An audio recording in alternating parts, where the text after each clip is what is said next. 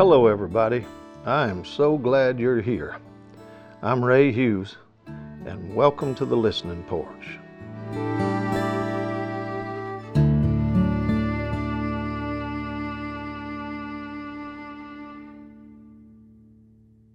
I want to share something that I feel like it's important to us all in these days of so much noise in the world and so much conflict in cultures and just so many things are rattling out there. I want to try to just bring all of that to a calm just long enough for us to consider something that I believe is vitally important to those who carry kingdom reality in their life.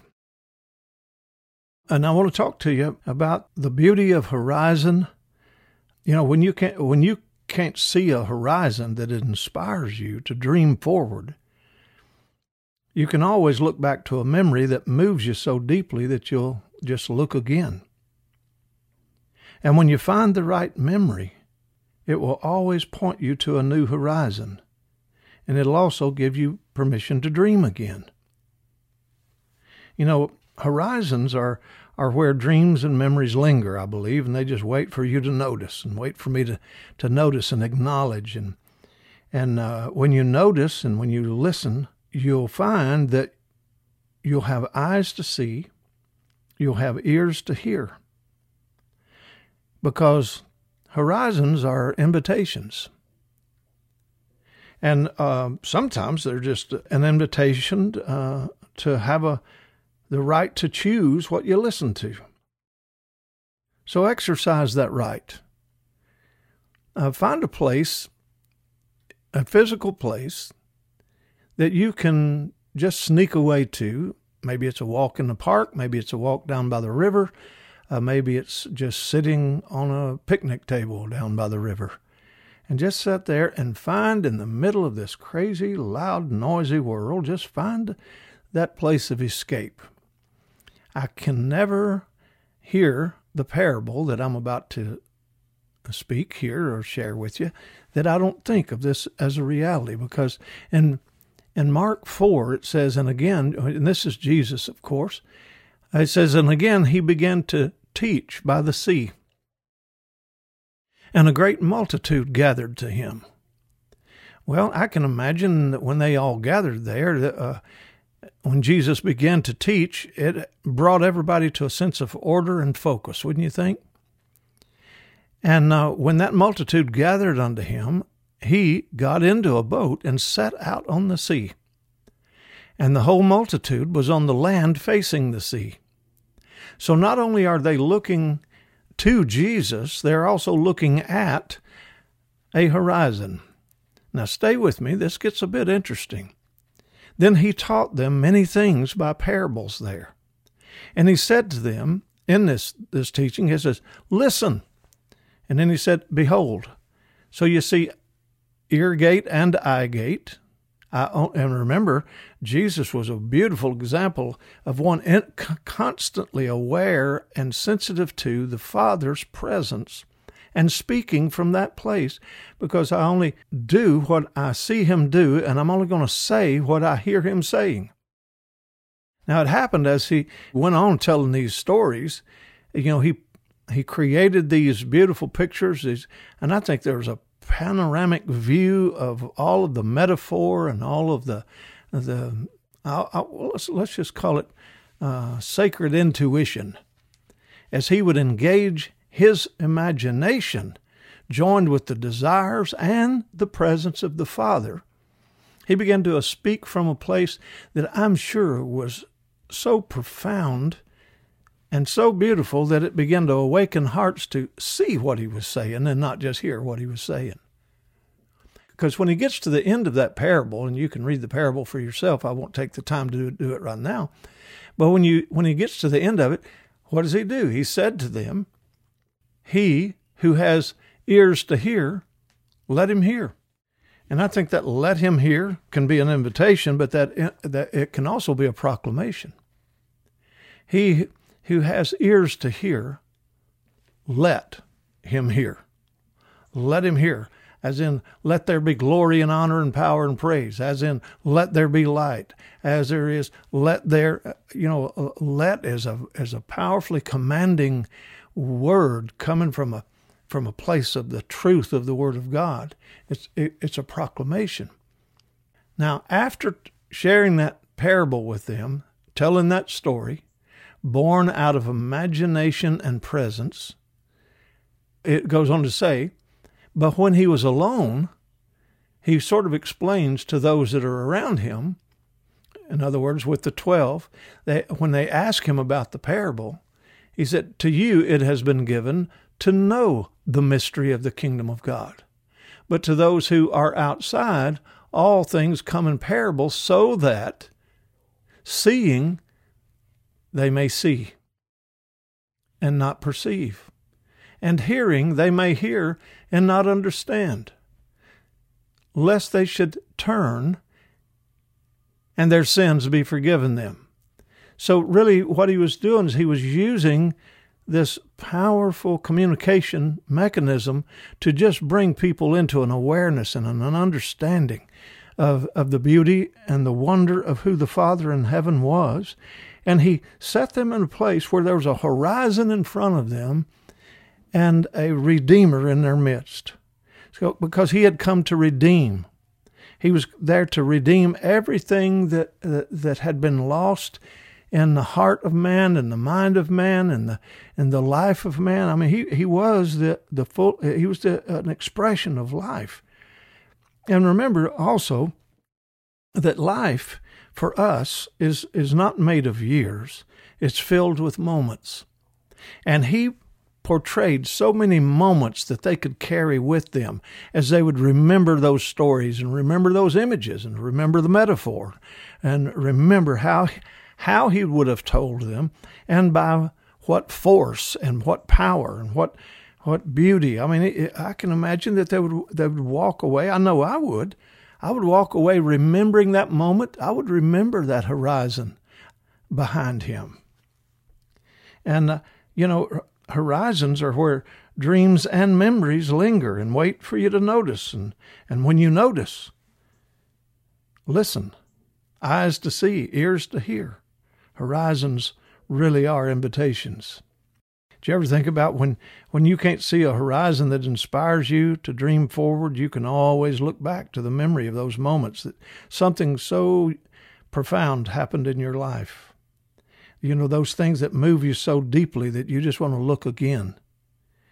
And I dare say the best place to find those moments are beside of rivers and beside of streams and looking over mountain ranges and places where the distractions and the noisiness of this world has yielded to the beauty of the moment that you're living in. And remember, life is not made of years only. It's filled with moments.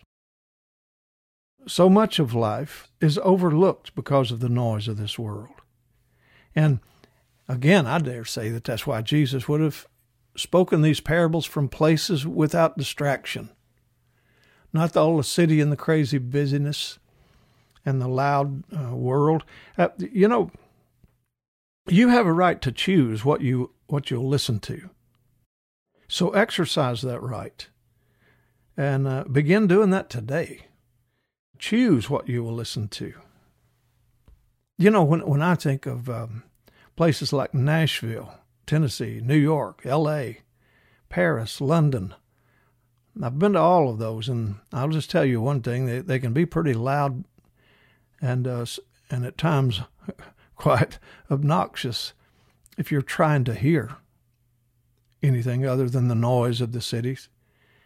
And there's a certain amount of intrigue to places like New Orleans and again London and Paris and L.A. and so on. There's a certain amount of intrigue, and there's a certain a wonderment about it all, and I love to go to those places and love to experience them. But the more the city thrives, the more poets and prophetic people struggle to fit in, I think. And there's a reason for that, because that struggle causes many of them to lose their artistic authenticity and lose originality. When songwriters move to Nashville, it's quite a culture shock. There's a level of intensity in the creative realm there and in the spirit realm for the creatives that's pretty profound.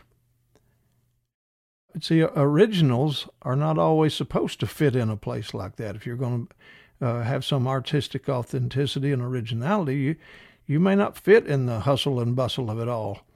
Some people thrive on it, some people drown in it. But originals are not always supposed to fit in. Remember that.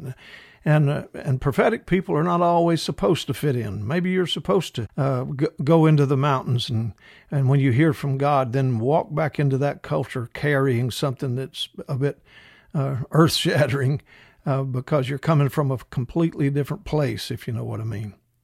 These originals that sometimes don't fit in, they're supposed to be originators, not fitter-inners. They're supposed to be imaginators. Maybe they're supposed to be revelators, coming into those loud cultures to reveal and then go back to the place where you have a horizon. Go back to the place where it's one voice that's being heard. Go back to the quietness of the authority of the voice of the Lord in your life. See, some creatives find it difficult to find God when they're surrounded by so many man-made things as there are in a city, And think about it. It's man-made vehicles racing down man-made streets, crossing man-made bridges, over man-made streams to get to man-made buildings, housing all the man-made industries and all the man-made sights and sounds. And many folks feel forced to compromise their creativity and partner then with man's expectations, because man's expectations are also man-made many times, are they not? And what you'll do when you yield to that, fully yield to that, you'll no longer be an originator. You'll be an imitator. And soon you could possibly become just another one of the imposters. Live with your expectations born out of originality, and return to wonder. Find a way to get your life to return to wonder, beauty, and imagination, wrapped in integrity. That makes a pretty good combination for originality right there. And maybe you have a purpose and you belong there in that noisy environment, and you're supposed to be there. But consider this, we don't always fit where we belong. The poets and the prophets and people who are supposed to be looking at horizons and hearing one voice, sometimes you need to engage in the words of those parables and those truths and what you're hearing him say. Just like if you go on back to this Mark chapter 4, it says when he was alone, he spoke differently. And he told him, hey, you've been given to know the mysteries of the kingdom. Well, let's get alone with him and have an understanding of the mysteries of the kingdom. And then we'll go back and we're carrying something significant. Because it's important, poetry, for example, or journaling even. It slows you down and enables you to consider. Because, look, if you think about journaling is an invitation to reconsideration. It's an invitation to meditation. So again, find you a coastline, find you a riverbank, find you a mountain range or a waterfalls, and just make the choice and determine, today I am deaf to the noise of what man has done. I want to listen to the voice of the one who created all this beauty. When your world is full of noise, remember that quiet is not the absence of sound. It's an invitation to listen and hear life. Well, hey, God bless you guys. I hope you enjoyed the chat. Let's do it again soon.